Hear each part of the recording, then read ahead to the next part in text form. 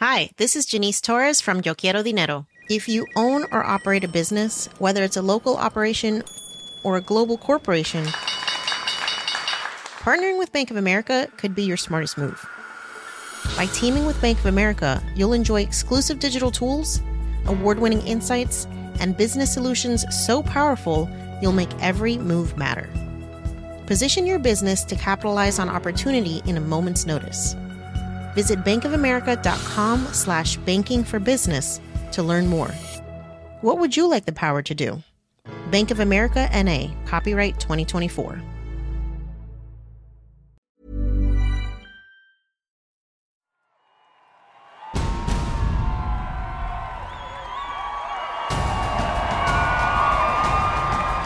The world's best athletes are gathering in Japan this week, ready to display their strength, speed, skill, and endurance at the 32nd Summer Olympic Games. But as with many previous Olympic Games, we've already started to see headlines revealing some athletes testing positive for banned performance-enhancing drugs. Russia won't be at the Games at all as part of the ongoing fallout from an enormous state-sponsored doping program first uncovered in 2015. So, how big a problem is doping? What can be done about it? And how much should you trust what you're about to see at Tokyo? I'm Tim Cross, and this is Babbage, the Economist Science and Technology podcast. On today's show, we'll explore the science of doping in sport. A former Olympian explains the effect of drugs on athletes' performance. You can take a very average female athlete and turn them into a world champion, a world beater, a world record holder, and many of those world records stood for a long time. What would happen to athletes if all doping restrictions were removed? There would be massive medical issues, as yet unseen, because anti-doping has kept a lid on them.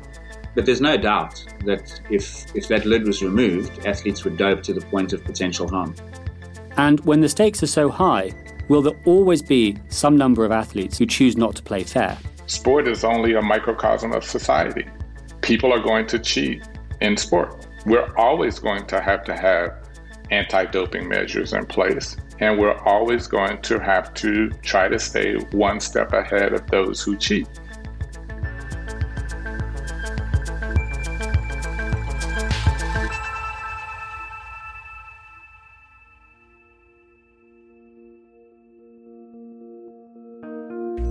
For several decades now, elite athletes have been routinely tested for drugs, both inside and outside of competition time.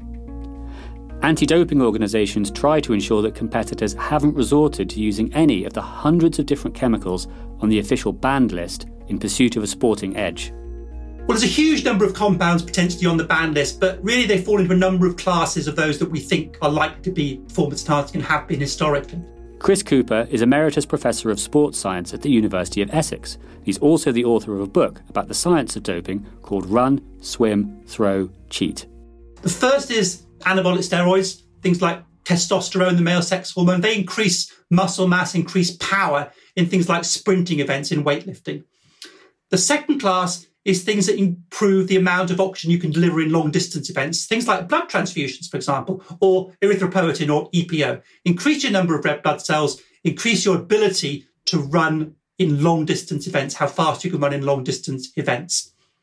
The third class is drugs that affect fatigue and prevent fatigue. Things like amphetamines would be the classic example, but there are any number of other stimulants on the market that have the potential to enable you to go through that pain barrier. Now, this is less likely to be performance enhancing, but there's certain areas of those drugs that are actively being expanded and could be performance enhancing. Finally, there are drugs that might potentially transform the body's biochemistry and enable you to use fat, for example, more efficiently, improve your ability to oxidize fat, and therefore, again, affect long-distance events where fat is very slow and very poorly metabolized. But in very long-distance events, things like marathon running, long-distance cycling, that might have a benefit. So those are the options. But when it comes to how effective these things are, how much of a boost they actually give to athletes, are there any good data on that? How well does doping actually work? Anabolic steroids, they increase power potentially by anywhere from 10%, maybe a bit more in women. So if you gave it to a recreational club athlete, especially a female athlete, anabolic steroids, they could probably run 0.3 of a second, 0.4 of a second faster for 100 meters. That may not sound like much, but in a race that's over in under 10 seconds, it's huge. And those performance enhancements can be most dramatic in women's sport, particularly when it comes to anabolic steroids. These are close chemical cousins of testosterone, the chief male sex hormone, and the most famous demonstration of their power was from the late 1960s to the late 1980s, when communist East Germany was deliberately doping its athletes with them. It often gets referred historically as something which we're now aware of, which at the time we weren't, and we absolutely were aware of it at the time. You couldn't be more aware of it. Sharon Davies is an Olympic silver medal winning British swimmer. She competed at the 1980 Games in Moscow against East German athletes. They were incredibly successful in the women's events. They would have athletes that would arrive that we'd never seen before on the international platform. They looked and sounded like men. They had 5 o'clock shadows and deep voices. And they did male performances. And they did not repeat that in the men's events. In fact, they had hardly any success in the men's events at all. So it was incredibly evident to anyone that bothered to properly look. And it got incredibly frustrating. And that happened nearly for 20 years. The first Olympics where it made a massive difference was probably 76, all the way until the wall came down post-88 Olympics. How much difference do you think the steroids made in the pool? We went to the Stasi and we were able to look at quite a lot of documentation, and they were able to prove that they could make a minimum of a 9% improvement as an average. So, 9% for the particular lady that beat me would have put her 16 seconds behind me and wouldn't have even qualified her for the Olympic Games. So you can take a very average female athlete and turn them into a world champion, a world beater, a world record holder. And many of those world records stood for a long time. A 9% improvement can be the difference between winning an Olympic medal and not even qualifying. And that can be incredibly tempting for athletes whose whole lives are spent seeking Olympic gold. Testing methods have improved since the dark days of the 1980s, as you'll hear later in the show, and so doping is less obvious today. But could that mean it's just been driven even further underground? It's really difficult to know what the prevalence of doping is, so how common it is. Chris Cooper again. If you look at actual tests that people do for trying to test whether athletes dope or not, they're in the region of 1%, slightly less than 1% positive. Most people would think that's a rather low number. If you ask the athletes, of course, that's difficult because they'll say no, because if they say yes, they'll be banned. So there are various clever ways by which you can ask athletes whether they've taken performance-enhancing drugs. With the athlete being sure, you can't tell and trace back to them. And those numbers really vary, but they're anywhere from between 7% in some tests, and some go up to 40 to 50%, depending on the sport and who you're testing. Well, you can only hope that the prevalence issues will become more obvious. David Howman was previously Director General of the World Anti-Doping Agency, or WADA. Today, he chairs the Athletics Integrity Unit, which enforces anti-doping in track and field. There are many sports who say we don't have dopers at all in our sport, and look at the results of our testing programs. They reveal no positive cases. Now, you and I probably know that you can test a lot of people and get negative answers. I could walk down the high street and test 150 people and say, well, look, I've tested 150 people and they're all negative. So you've got to conduct anti-doping programs with a lot more information and intelligence if you are going to detect those who are trying to beat the rules. Same way as the tax departments take very serious routes to find out those who are tax avoiding. So, you've got to do this seriously, Tim, and if you don't do it seriously, you're not going to find out what the prevalence is.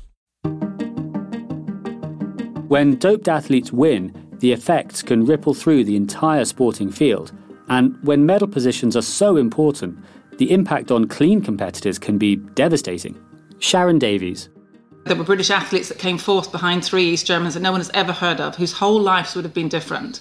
It was unbelievably frustrating, and we're talking as if sport is something we do as a sort of a pastime, and we just do on the side as a hobby. And actually, it's not. It's a profession. It's something which millions and millions of pounds are involved with, and people earn huge amounts of money and livings from it. So no, as far as I'm concerned, the tougher we can be and the more we can make people stick to the rules, the better. With the sheer number of athletes who may be doping and the range of different drugs they can use, the task of monitoring all this is not easy. Top-flight sports people have to put up with an elaborate system of testing that invades their whole lives. Today, The World Anti-Doping Agency governs Olympic sport when it comes to drug testing rules. So it's the WADA, as they're called, prohibited lists, that outlines the scope and scale of the substances that are prohibited.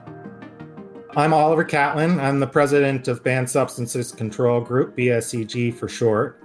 I've been working in and around the anti-doping field myself now for more than 17 years and had the good fortune to cut my teeth working at the UCLA Olympic Analytical Laboratory that my father formed in 1982 to do the drug testing for the '84 Olympic Games.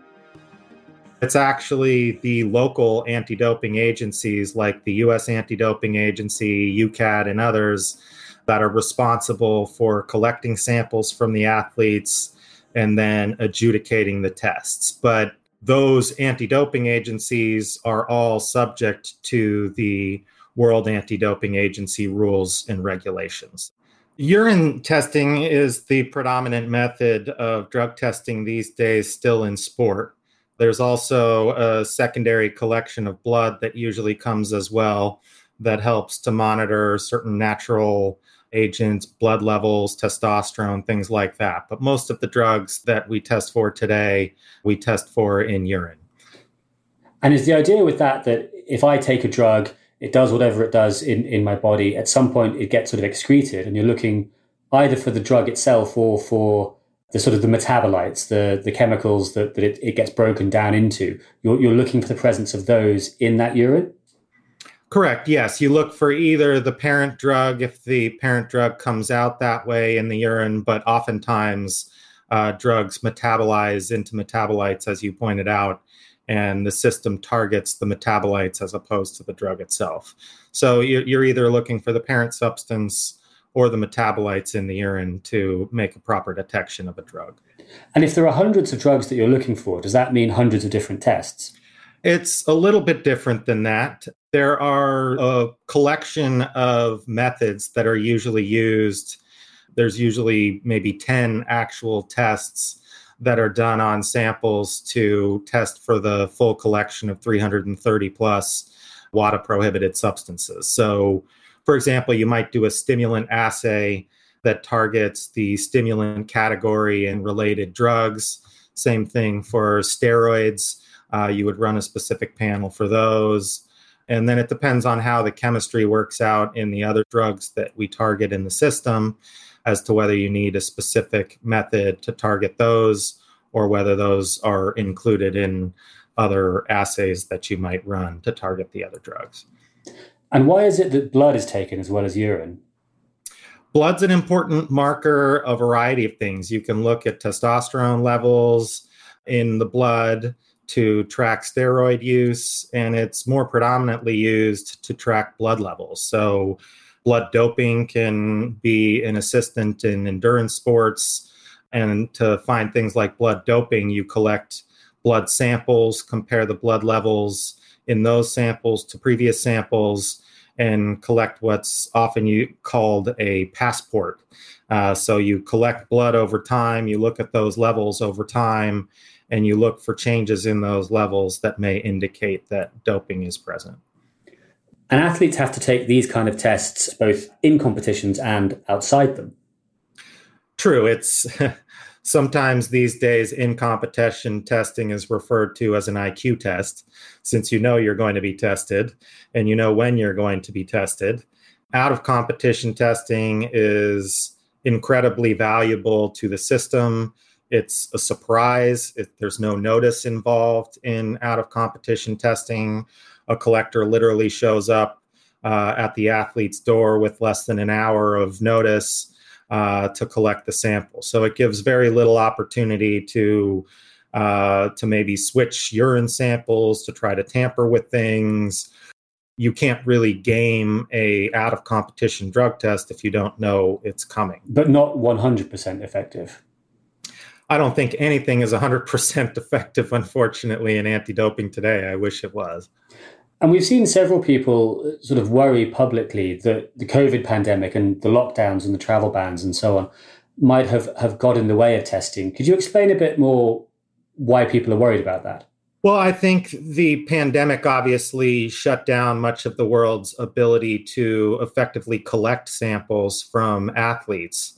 And obviously, without collecting a sample, you have nothing to test. You have nothing to, use to try to detect doping. So I think, the pandemic decreased the overall volume of sport drug testing around the world for a period of time.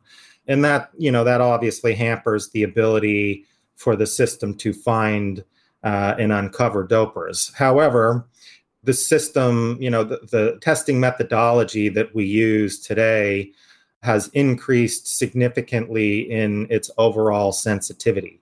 And by that, I mean we can find lower amounts of drugs in urine today than we could a decade ago.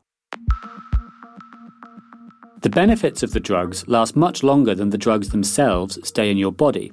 And this is why the random drug tests outside of competition time are so important.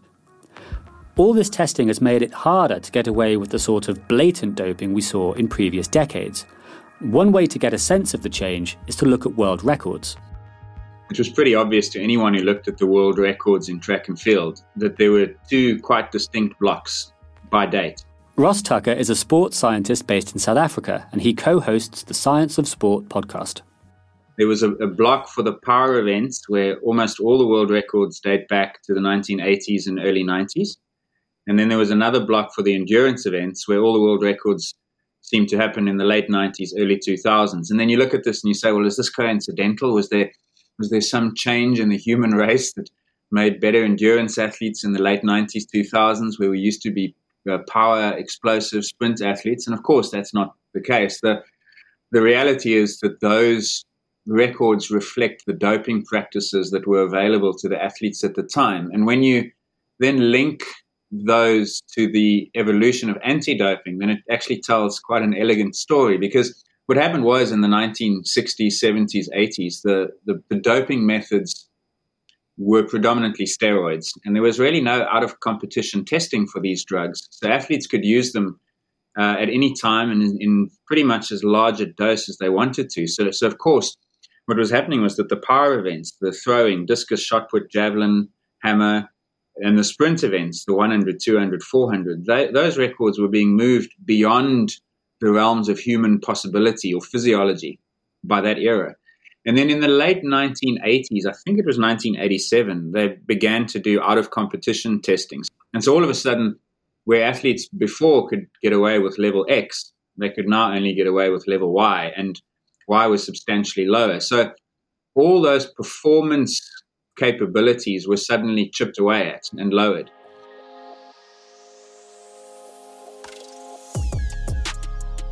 But of course, you don't need to turn in a world-beating performance to win a medal. You just need to beat your competition on the day.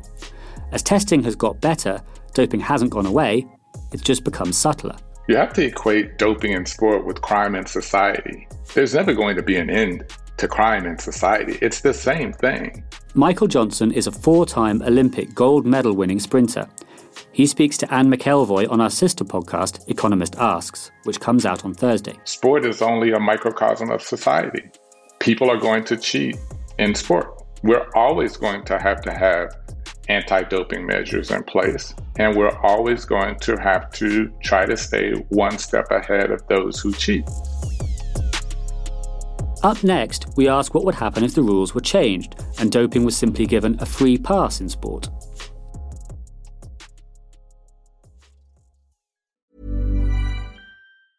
It's that time of the year. Your vacation is coming up. You can already hear the beach waves, feel the warm breeze, relax, and think about work. You really, really want it all to work out while you're away. Monday.com gives you and the team that peace of mind. When all work is on one platform and everyone's in sync, things just flow. Wherever you are, tap the banner to go to Monday.com.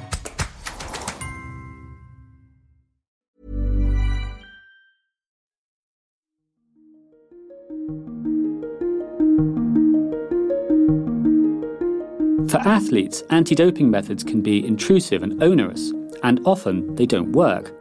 One radical answer to this problem might be to remove restrictions entirely. Innovations in equipment like springier shoes or lighter bikes improve performance. So if physics is allowed into sport, why not chemistry? The problem then is you'd be watching a contest whose result is determined by appetite for risk. Sports scientist Ross Tucker. If there was no ceiling imposed on doping, and when we talk about a ceiling, we're talking about what kind of drugs, how much of them you use, and how often. So it's the classic combination of type, frequency, and volume, right? If there was no constraint on that, then effectively whoever's willing to risk health the most is probably going to win.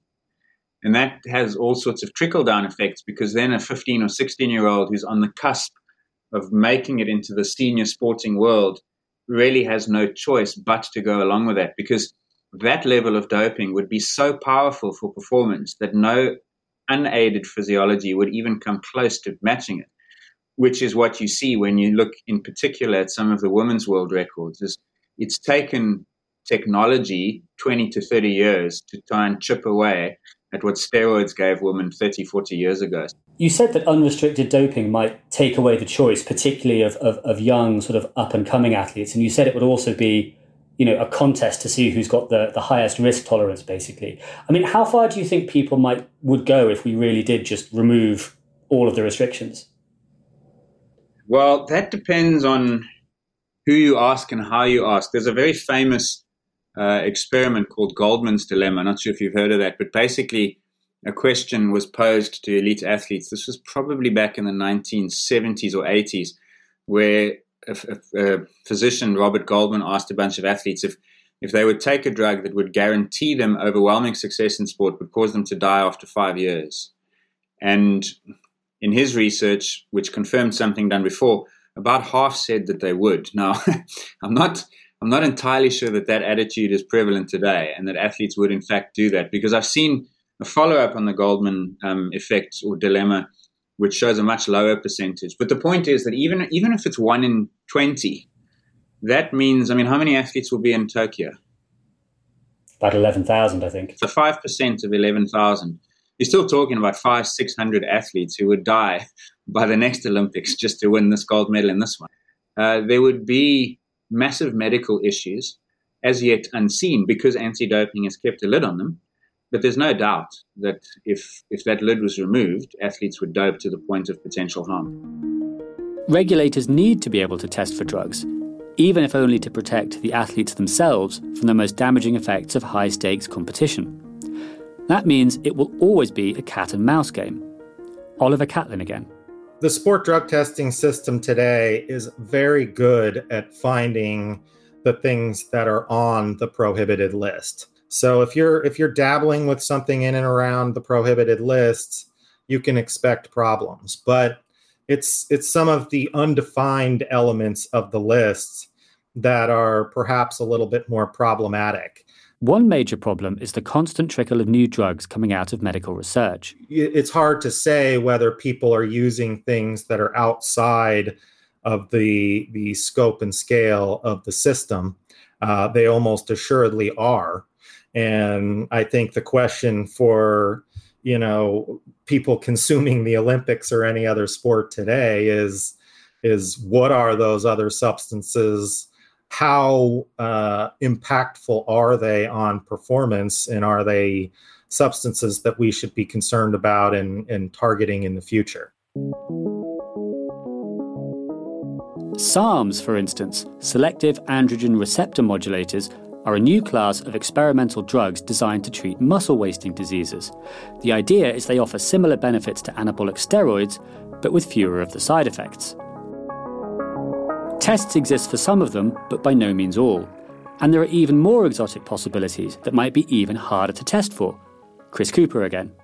There must be some unknown unknowns that I don't know about that could be performance enhancing. But things like, I guess people always ask about things like gene doping. So gene doping is when you actually give yourself more of a particular gene or less of a particular gene, and that will have a performance enhancing effect. So you inject into your muscle more of the protein that would increase your testosterone levels, for example, or you inject into your system more of your natural EPO that will give you more hemoglobin. And that's almost impossible to test for unless you take a DNA test from a muscle. With so many new ways to dodge the system, It's a wonder that anti-doping organisations aren't always 2 steps behind. 1 or 2 steps behind some of them. There are times when you're 1 or 2 steps ahead. David Howman of the Athletics Integrity Unit again. But one of the issues that you have to confront if you're engaged in the anti-doping movement is that your resources are limited. And so limited that, for example, WADA has an annual budget which is equivalent to a sort of second-tier Premier League player in the UK. Now, that just shows how much money sport is prepared to pay to block what might be a blot on their copybook and a blot on their reputation. That's not enough. And so WADA needs more, and so do the various anti-doping agencies around the globe.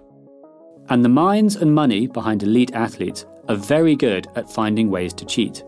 Microdosing is obvious because you can take substances shortly before you perform, and they can be out of your system by the time you've completed your performance, and very hard to detect, therefore. So there's that approach. There's the cocktail drug approach where people take a mixture of things, also in micro doses, and they again can't be detected.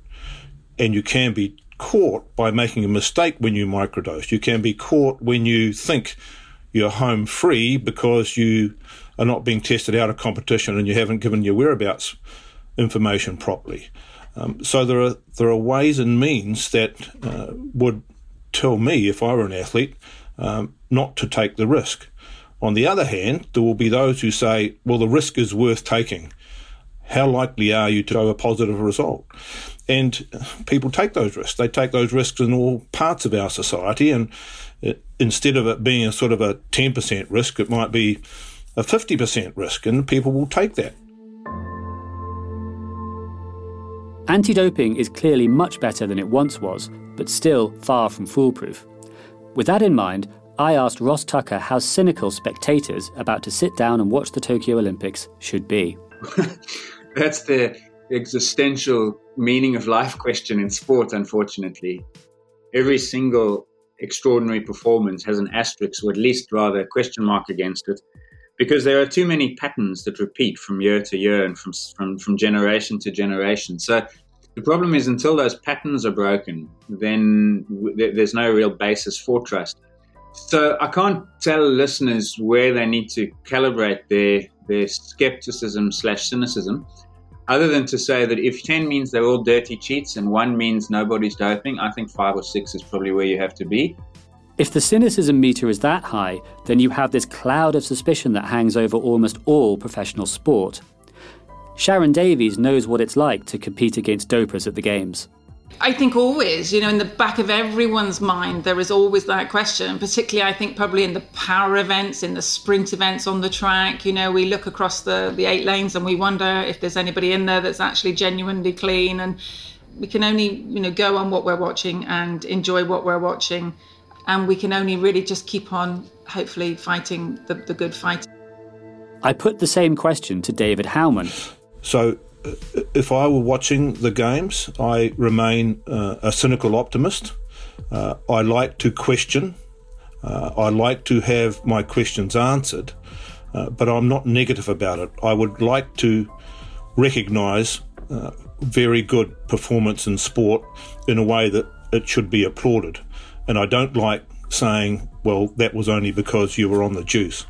So I start from that position, Tim, and of course, the rest is up to the athletes and their advisors. There will, in other words, be 2 games taking place in Tokyo. The Olympics themselves, that everyone will settle down to watch, and the cat and mouse games going on behind the scenes between ever more advanced anti-doping technologies and ever cleverer ways of trying to evade them.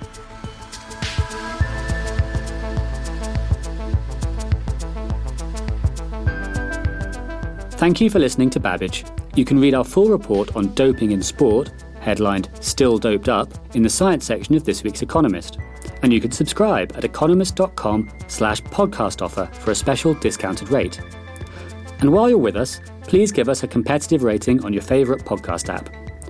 The producers are Rory Galloway, Abasoye Osundairo, and Nico Raufast is the sound engineer. The editor is Sandra Shmueli. I'm Tim Cross, and in London, this is The Economist.